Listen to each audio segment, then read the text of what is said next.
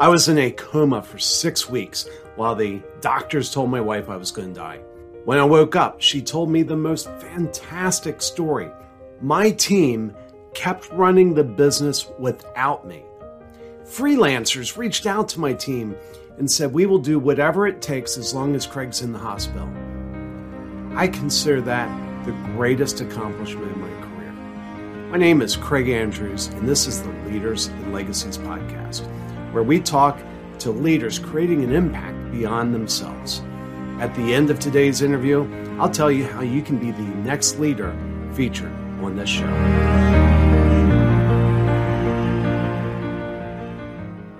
All right, I want to welcome Molly Kawahata. She is the founder of Systemic Impact Strategies, a former White House advisor in the Obama administration, and an avid ice climber with a focus on the Alaskan range. Her life story is depicted in the Patagonia film, The Scale of Hope. First off, Molly, welcome. Thank you. Thank you for having me. Glad to be here. You know, one of the things I've said in life is if I have the chance to listen to somebody who's advised a president, I don't care if it was a president I voted for or a president I didn't vote for, I want to hear what that person says. And that's so cool that you were involved in the Obama administration. Yeah, I was a member of his the White House climate team specifically. Okay. Yeah. So help folks know, so that's a pretty short bio. Help people understand, what do you do? What are you doing now? What were you doing then? Who are you and what do you do? Yeah. So my consulting firm, Systemic Impact Strategies, focuses on kind of two areas. One, my background as a climate advisor, coming out of that.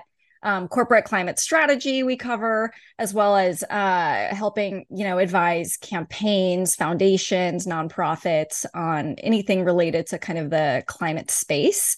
The focus is specifically moving companies and organizations away from focusing on their carbon footprint into focusing on systemic change at large. Now, the second vertical we have, which started to be built out based on my new work I'm doing, is on organizational development around hope-based leadership and hope in the workplace. There's an incredible body of research in the field of positive psychology led by Dr. Rick Snyder, who's a psychologist at the University of Kansas, as well as several others that have helped develop this field from hope as a theory to hope as an actual proven science. And the implications for leadership and the workplace are pretty profound in how it can change the operations of organizations, as well as the mental health and well-being of leaders and employees. So I hear what you're saying. I think I see something, but I know there are people out there listening saying, "Oh, this is just a bunch of frou-frou crap, just hope." What was the movie? Hope Floats. Help us connect the dots. You say there's science behind this. Yeah. So to be honest, I am the most unlikely messenger to be here talking with you about hope, because for a lot of my life, I was deeply cynical and I thought hope was this like woo-woo concept. I honestly thought it was an indicator of being naive, of not kind of understanding reality. We all hear hope is not a strategy. I would be the first to raise my hand about that.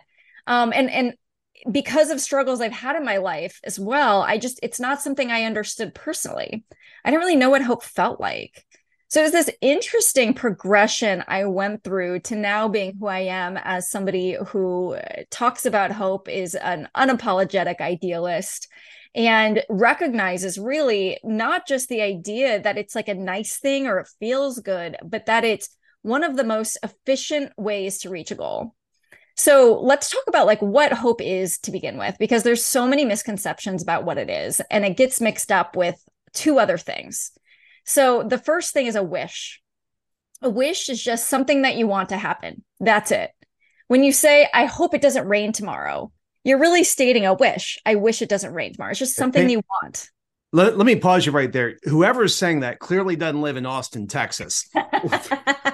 we're like praying for rain. We went 60 days without rain this summer, and it like sputtered a little bit. So anyway, sorry. I know. No, exactly. So I wish. So you're really saying, I wish it rains tomorrow in Austin, right? And so that's a wish. The other thing that hope gets mixed up with is optimism. Optimism is simply the belief that the future can be better. That's it. So the belief that good outcomes can occur. And then hope is specifically the belief that the future can be better and that you have the agency to make it better. Now, without that last part, the agency, none of the research would really exist. Hope is much more effective than optimism. So optimism is often, you believe things in general in the world just kind of turn out, things go better. You do hear about folks who talk about, and see things this way, but in a business context, that's not a strategy. But hope in figuring out how to empower employees to understand their role in making your organization better and making it realize its mission, that alone can change everything. So when organizations can systematically increase the hope level of their employees, what happens? Retention increases, productivity increases, employee engagement increases, team dynamics improve, and employee cynicism goes way down. Employee cynicism is kind of this interesting concept, right? That those are people who are like, another problem happened. The deal fell through. Like this expectation that things just like don't go well. That can actually be incredibly dangerous in the workplace. And hope can very much alleviate that. Fear-based cultures, hope can immediately be a counter. Because basically in the brain, there are two circuits. There's a fear circuit, and then there's what we would consider a hope circuit. And they're what's called counterposed, meaning they cannot be on at the same time. When you have hope and the hope circuit is active, then the fear circuit turns off. And when the fear circuit turns on, hope turns off. They cannot be something that exists at the same time in our brains. And so when you think about that, hope is actually a very, very effective treatment in environments where people are struggling with fear. You touched on cynicism, and immediately my mind went back to my first job out of college. I worked for a large company that made a lot of bad mistakes, bad decisions, at least in my mind. Bottom line is time proved me right, them wrong. But I remember we had these little things hanging on the edge of our cubes, and it was made out of cheap, sort of colorful paper, not glossy paper, but each tab was what to do in case of a fire, what to do in case of whatever. And so when one of the days when one of our projects got canceled again, I added a tab to it, what to do in the case of a project, project cancellation, and went through and it said, don't throw away your notes. Somebody thought it was a good idea before. They'll probably think it's a good idea again. But it was very cynical. And that's a common thing. So obviously you're saying, I think everybody would agree that you want to get rid of cynicism, but you're saying that you have a framework for doing that. Yeah, absolutely. Increasing the hope level. So these things hope is a counter to all of these things. And again, I work with executives who are struggling with retention rates, right? That's one of the primary things people are discussing right now. One of the most effective ways to address that is not necessarily through, huge changes, organizational changes. It can be as simple as just increasing the hope level of employees. And there are very clear ways we can do that in order to have an impact on their mental health and well-being. In fact, an executive called me the other day and she said, we're having trouble reaching our base. That's what they refer to because they're a very, very large apparel company with an aspirational brand. And, they have a base far beyond their consumers. They have advocates that can't afford their products, but love their content and will share it, right? So they have this base. It's much larger. She said, we're having trouble connecting with them. And I said, you? And I say this because they are the model on how to do this. And so I was very shocked to hear this. And so I said, can I ask you some questions? And she goes, yeah, that's why I called you. So I thought about this and she's ready for me to ask about their marketing strategy. And I said, how are your employees adjusting to, the work from home, hybrid workforce, all of these issues around where people live? She goes, not really well. I go, yep, that's what we're seeing, across industries right now. I said, what is the state of their mental health? She goes, oh, that's a whole other issue. I go, I don't think it is, but we'll come back to that. I said, how hopeful do your employees believe their bosses, their supervisors are, like the mid-level? Where are they at? And she's like, I don't even think we measure that. We could talk to HR. I don't know. Why are you asking me this? And so I said, let me tell you about a study. These researchers identified children who are at risk of neglect or abuse. And they wanted to provide an intervention for them in their families in order to protect those children. Now, you would think the most effective way to protect children would be to teach the parent how to parent better, right? Like that's what we think you would do. The number one way to protect the children ended up being to systematically increase the hope level of the adult. That's it. Increase their hope level. I said the children were the focus, but the root cause was actually an adult with low hope who is capable of doing damage to everybody around them. You increase the hope level, you increase everything else. The children were the children were the symptom of the problem. Your base, your consumers, I believe they're the symptom of your problem. The root cause is that your employees are low in hope right now. And that extends to everything, right? That extends to your work culture, it extends to your productivity, and it certainly extends to how you're reaching the public or your customers or consumers, right? So it's a framework in which we can think about business in a new way through this idea of hope as a science. So I would bet that most people that are listening would say, I'm a pretty hopeful person. This isn't for me. I should tune out now because Molly's talking to somebody that is not me. And I would guess that there's something they're missing. I'll tell you, you've got my curiosity piqued. I'm missing something. How do I know if I'm one of the people that's contributing to low hope? So the idea is, and are you talking specifically in like a workplace context or in general? Let's start with work. Yeah. The idea is, well, so let's take a step back actually to address this very clearly. There are three building blocks of hope. What is it, right? It's this idea that you have a role in making the future better. However, what is that comprised of? It's three things: goals, agency, and pathways. Goals are something we're setting morning to night. We don't realize this. We're achieving hundreds of goals a day, right? That can be waking up, showing up to the meeting, eating lunch. It could be surviving a natural disaster. It could be running a marathon. Short term, long term. A goal needs to be two things: desirable and feasible. So if I say my goal is to be in the, WNBA, it's not really hopeful, right? There's no feasibility there. If my company assigns some goal to me, and this is very relevant in sales, right? When we think about quotas, a lot of employees actually don't desire their own goals. Now, when you think about it that way, that has profound implications because that affects their hope levels. So anything we can do in goal setting to introduce agency or control for employees can make a very, very big difference in them personally having an intrinsic motivation to achieve them on behalf of their company.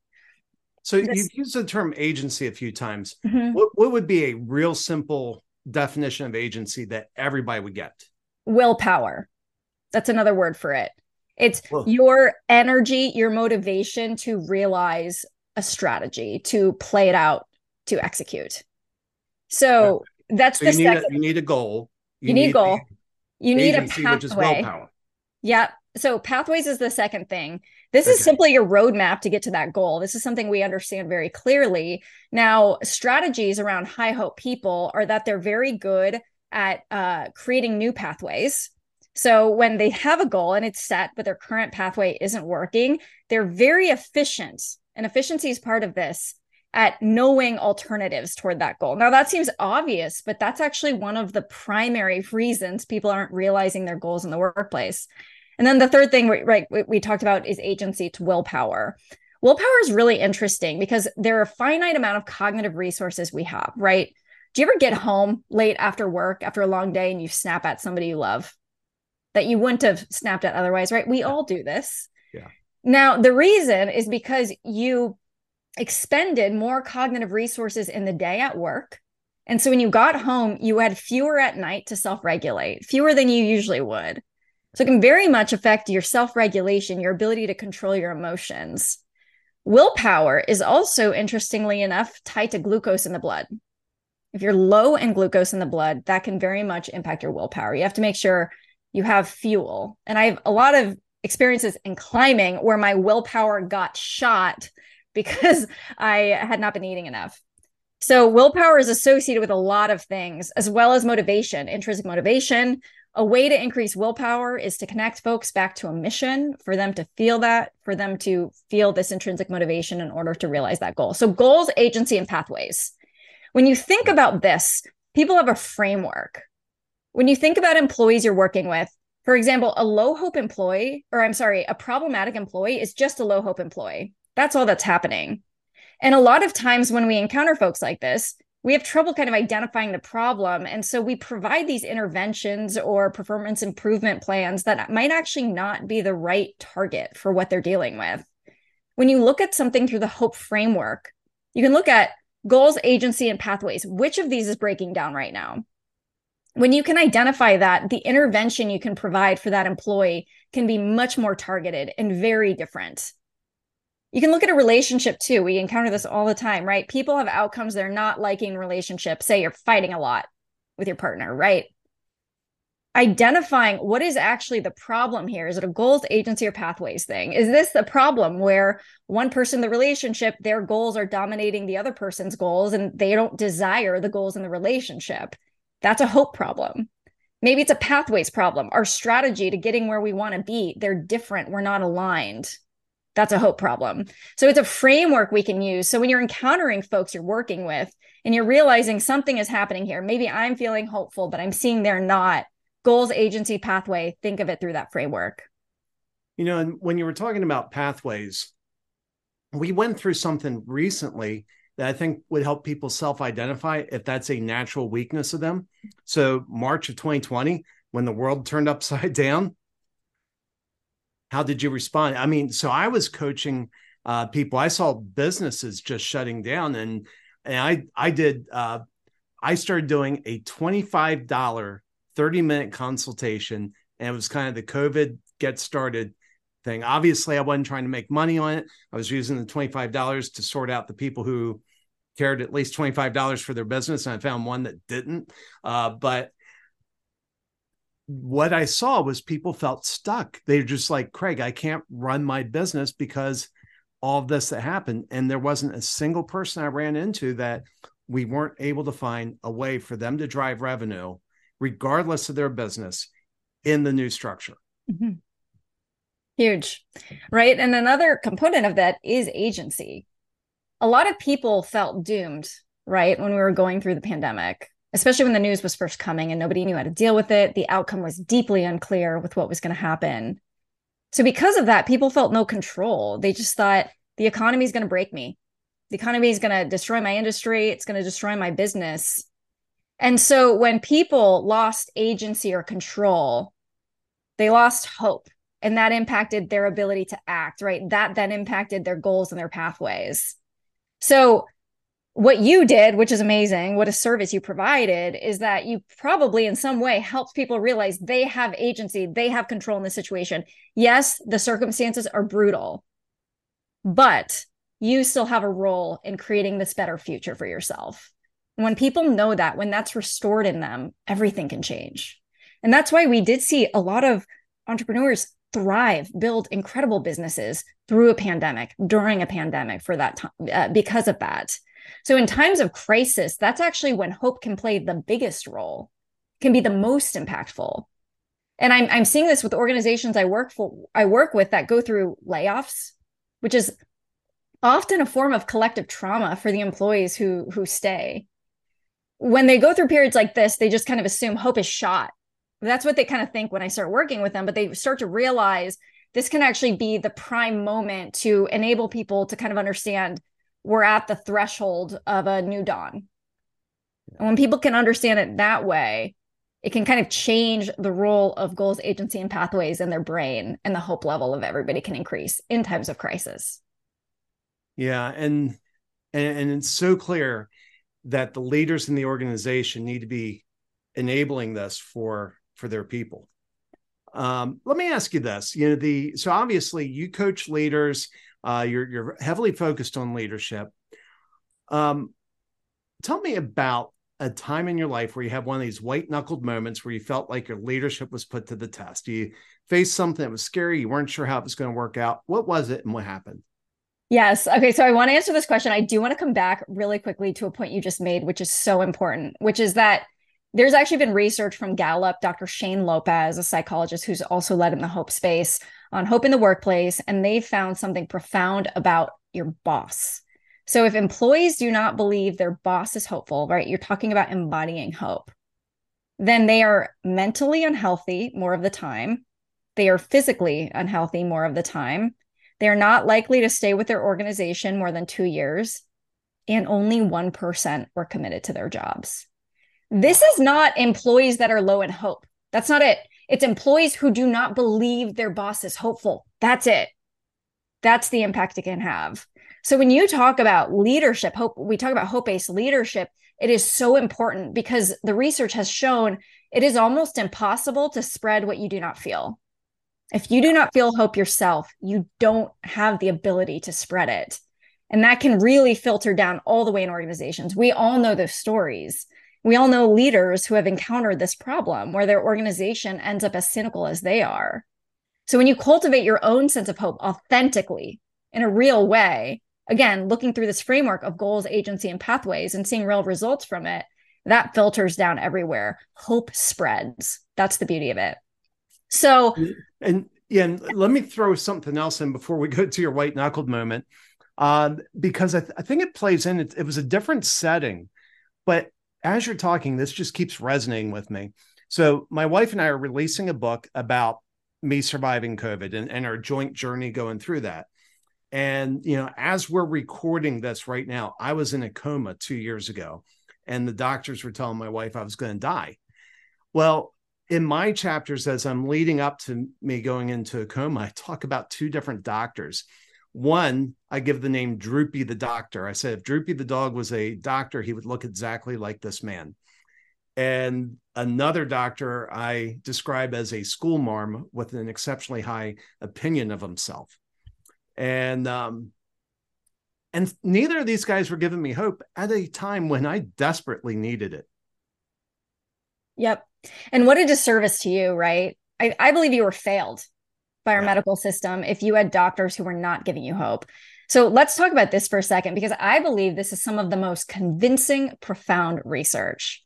Again, when I talk to people, I go into these meetings with these coaching sessions with CEOs who are like rolling their eyes at hope. And I say, let me start with telling you what hope can do, what's proven for hope can do, for what hope can do. Surgery patients, they recover physically faster if they have increasing levels of hope.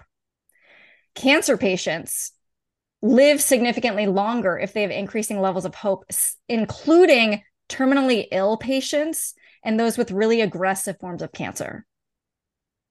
There are actually instances, at Sharp Memorial Hospital. I can tell you a story that Dr. Chan Hellman talks about in his book, Hope Rising. In this story, in a hospital, a woman named Linda has this really intense heart attack. She's supposed to die. She gets to the ER, and the doctors and nurses kind of know her fate. But there's a doctor across the room named Joseph Belazzo, and he's the head of emergency medicine. Now, this doctor has also spent the last few months developing a new procedure. And the procedure involves making an incision into a heart and vein and putting the patient on a heart bypass machine. But there's one difference. He's not doing it in an operating room. He's doing it in the middle of the ER, this procedure. So he runs over to Linda and he identifies very quickly, she's not going to make it. We're going to try this. And it's specifically for patients who aren't going to survive surgery or even make it in. So he does this procedure. They get her into surgery. She wakes up the next day. She sees her family. She goes home. Wow. Right? This is somebody who's supposed to die. Yeah. Now, what's interesting about this is that 4 years later, they're actually now pioneering this new procedure. They're actually going to other hospitals to teach them how to do this. And the survival rate for cardiac arrest patients like Linda has shot up from 8% to 28%. 92% of those patients died. Mm. But here's where the story gets wild. It wasn't just cardiac arrest patients that received this new procedure that were surviving at a higher rate. It was all of them, including those that didn't receive this fancy new procedure. Why? So Dr. Belezo, he looks through the data, he's evaluating every variable, and then he remembers what the ER was like with his employees before the advent of this new procedure. And his words were, he described a nihilism, cynicism, right? That those employees felt when they saw a cardiac arrest patient wheeled into the ER. They knew the probability of their fate. They knew the agency they had and the options, the pathways they had were quite limited. They knew what was going to happen. The advent of this new procedure unintentionally had changed what the outcome could look like for cardiac arrest patients like Linda. All of a sudden, they're seeing these people wheeled in, and then they're seeing them go home with their families. Things look different for what's possible. Yeah. This new procedure had inadvertently increased the hope level of his employees. And in the process, 20% more people lived because of it. You know, So, there's yeah. No, please go ahead. I was just going to say, talk about how hope is powerful. Talk about how it's impactful. The healthcare research alone is incredible. But, higher hope couples are associated with lower divorce rates.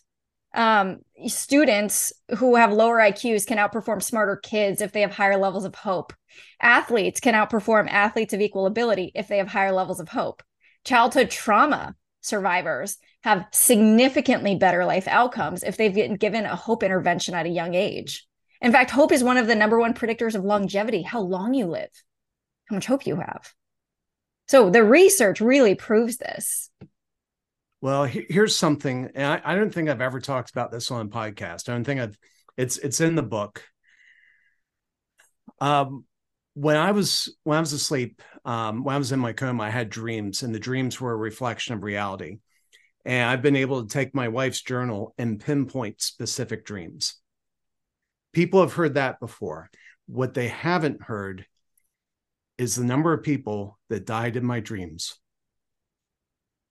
almost exactly matches the number of people who died in the adjacent room to me while I was in the ICU. There was one more person that died in that adjacent room. And that person died around the time that I was going down to surgery to have a feeding tube removed from my nose and a new one placed in my stomach. I know that dream because in my world, I was being drug up a mountain with a cable going through my nose that was attached to the dead body of the person who died around me. And the best I can figure is they were talking about death somewhere around me when they thought I couldn't hear. I just had chills. That's extraordinary. Yeah. What do you think? How does that make you reflect on the power of the human mind? It's amazing. And one of the things, when I guest on podcasts, one of the things I talk about is how during the 6 weeks that it was lights out for me, my trust in the doctors plummeted. It went through the floor. And my trust in my wife went through the roof. And my best explanation is it's what they were saying when they thought I couldn't hear. Wow. What's interesting, what you're describing is that your brain was receiving these inputs and then creating a story for you that you could understand in the state you were in. Yeah. One thing that's really interesting, describing going up a mountain. And I know you've done some mountaineering. I don't know, not like you, a lot of your listeners don't know how cool some of the stuff you've done is and you're climbing, but it's really interesting. Your brain, which we see in stories in general, we can talk about this, but your brain was co-creating a story with the external world. And it was one you could relate to. And I kind of wonder, did the idea of being on a mountain going up, it was a familiar feeling of challenge, of pain, of struggle that you'd overcome before? It's an interesting thought. I hadn't thought of that. It was in the North Carolina mountains where I've done a reasonable amount of hiking, and um, which is weird. I mean, at that point, I'd lived in Texas for 17 years, and I went back to North Carolina a lot for some reason. I went to West Virginia. So when I came up that mountain, they put me on a train with the dead body next to me and moved me, took me on the train to Harpers Ferry, West Virginia, where I got off, and, the story continues. But that's a really interesting perspective, that there was comfort there. And also in my dreams, I went back to the Marine Corps a lot. I was advising the Marines. Unfortunately, one day I cracked a joke, and there was somebody that wanted to bomb some village, and I said, if it helps them get his rocks off to bomb the village, let them bomb the village. They went off and bombed the village, and I felt horrible. I was like, no, I was being sarcastic. By the way, somewhere around that dream, we were pulling out of Bagram Air Force Base. Wow. Fascinating, actually. Yeah, it was an interesting time. And you know what? We're going to have to talk about that more. I asked you a question a few minutes ago, and then I cut you off, and I apologize for that. But no, I'm glad you did. I asked you about white knuckled moment. I think you had one in mind, and if we could kind of wrap up with that, this is we've run over, which is fine, because I think this has just been an amazing conversation. You're covering amazing things, actionable things that people need to hear. I'm so excited that you're here. Tell me about your white knuckled moment. Oh yes, well, so many I've had, to be honest. One that comes to mind very clearly was, so when I was an advisor at the White House, I struggled with not feeling like I belonged, right? And we all know what that's like in one way or another. Yeah. Even in, profound leadership positions. So, like you go into meetings, you look around and you're just like, am I going to perform? Do I know what to say? And what's really interesting was that when I left the White House, I started getting a lot of speaking requests to be on panels and podcasts and videos and things like that. And I turned down every single one. I didn't think twice. I just knew my answer. And the reason was because I didn't feel worthy of working in that building. So I certainly didn't feel worthy of talking about it in public spaces to audiences. I thought I had nothing to say. So it was really interesting. Something happened, which is that a friend of mine had a new podcast she was creating, and she needed guests because it was a brand new podcast. And she asked me to do it. So I said no, because that's what I did. And she said, I'm really going to push you on this. I'd really like you to do this. And so I said, okay, let's do it. And I used that podcast to start talking about hope in a new way, because it was just in the back of my head. And, these are things we talk about with friends and family. And we're just like, why are we doing it this way? Why can't we do it this way? Why aren't people considering this? Hope was that thing for me. I felt it was this missing piece in society. It was a missing piece in so many different domains of the world that could profoundly change everything for everyone if we'd learn to tap into it, if we'd learn to use it as one of the most effective strategies out there to realize goals, which it's proven to be. So I use the podcast to talk about those things. And coincidentally, the Patagonia head of films heard it. So I get a message one day, and it's from him. And I'm like, Patagonia, the clothing brand? And he says, we want to make a film about climate change, which you used to work in, and alpinism, which I did. I loved climbing mountains, focus on Alaska. So they said, can we talk to you? And I said, sure. So I just spent these calls, between my actual meetings, just sort of doing, free advising. We all take those calls just to like, can I pick your brain? Just kind of helping out. And so I said, great, you want to make a film that covers these issues, don't make a bad one.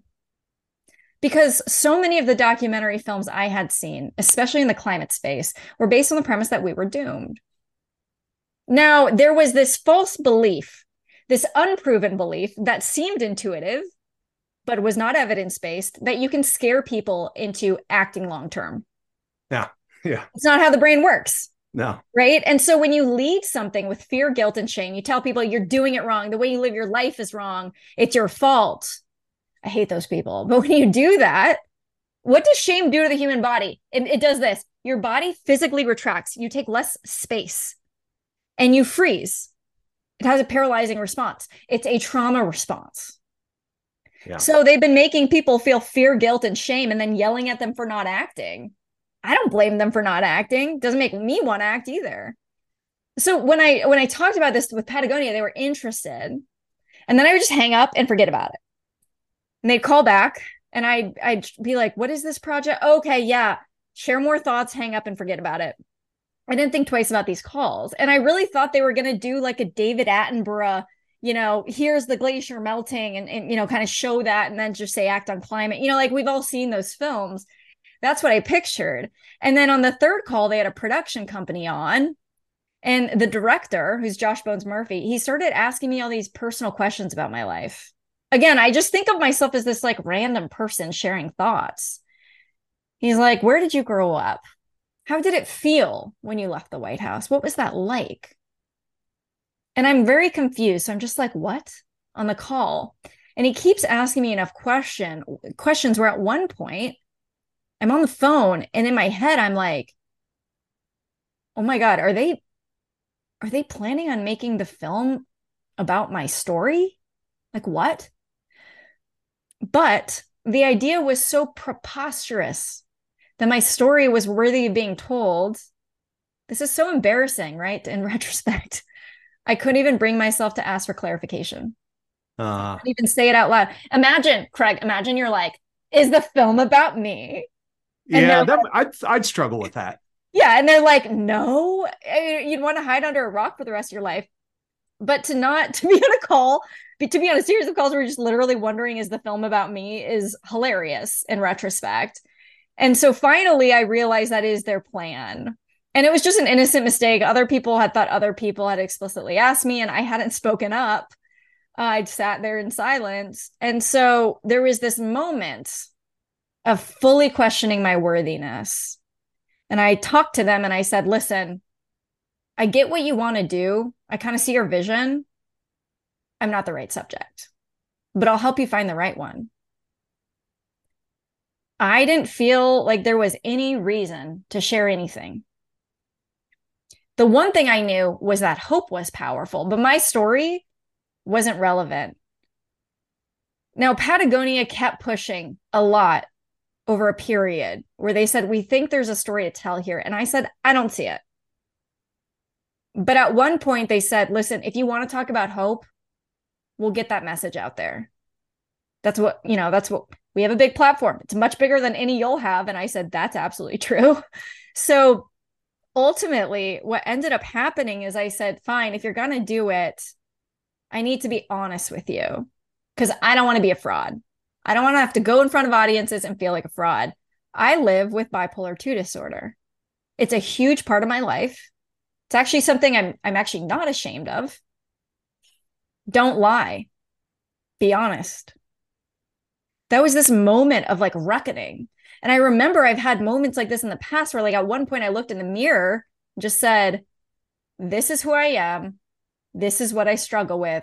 I live with a mental illness. And then it was done. It was settled. And I could live my life. And so there's this idea that we needed to integrate that into the film in some way. And so I made this very, unnerving decision that we were going to tell my story honestly. And so the film, The Scale of Hope, came out. It's on YouTube for free for anybody that's interested, by Patagonia. But the whole thing was that, making a film about climate alpinism and then mental health is a very weird mix. Patagonia is not a mental health brand company. It's a different thing for them to talk about, but it was important for me to be honest in my own story in talking about who I am. So it was this moment of kind of reckoning and realizing what it means to be authentic and the importance of that, because it's a disservice, I believe, This is what I love about your podcast and your leadership style, Craig, is that you are so authentic. You're so honest and vulnerable about your whole journey. And that's ultimately the thing that helps people. Like when people tell their story, sometimes they tell it in a way that drives disconnection, right? And those are the self-promoting stories, the stories of, succeed like me. If you want to be as good as me, let me tell you how to do it. Now, while I think there are aspects of that are relevant to people, kind of this aspirational story, it drives disconnection. It's intended, intentional or not, to make people feel awe, but that's a separatist feeling, right? You and the viewer, you and the listener are further apart. That's the point. And you can also use your story to drive connection, to talk about that struggle, that pain, which we all know so well, in order for people to feel closer, to identify. And that's actually one of the beauties of hope-based leadership, which encompasses vulnerable leadership, is just being honest in that way. And like a lot of my talks, I'll talk about what it's like. We all know what it's like to struggle, right? Where things just pile up and life is just hard, right? We know what this is like. And I've had moments where I felt that alongside everybody else. And it kind of felt like I was sinking slowly until I hit this ground. And I kind of looked around one day and realized my whole world had gone black, right? We know what that's like. Yeah. And I'm sorry, Molly. I so greatly appreciate the authenticity and the vulnerability you've had. I think you brought so much to the audience. I wish we could talk more. We have run out of time. I swear I could go for another hour with you. I love what you're saying. It's just so incredible. And I think those listening should connect with you. How do people reach you? I have a website, mollykawahata.com, where folks can reach me. And I'm also on social media. Well, Molly, this has just been amazing. And I'm looking forward to getting this out because you have so much that's actionable. I hope people will reach out to you. And I'm sitting there saying hope. Well, what does that hope mean? You've already got me thinking. I hope you have other people thinking as well. Molly, thank you so much for being on Leaders and Legacies. Awesome. Thank you for having me. This is Craig Andrews. I want to thank you for listening to the Leaders and Legacies podcast. We're looking for leaders to share how they're making an impact beyond themselves. If that's you, please go to alliesforme.com/guest and sign up there. If you got something out of this interview, we would love you to share this episode on social media. Just do a quick screenshot with your phone and text it to a friend or post it on the socials. If you know someone who would be a great guest, tag them on social media and let them know about the show, including the hashtag Leaders and Legacies. I love seeing your posts and suggestions. We are regularly putting out new episodes and content. To make sure you don't miss anything, please go ahead and subscribe. Your thumbs up, ratings, and reviews go a long way to help promote the show, and it means a lot to me. It means a lot to my team. If you want to know more, please go to alliesforme.com or follow me on LinkedIn. Thanks for listening. We'll see you next time.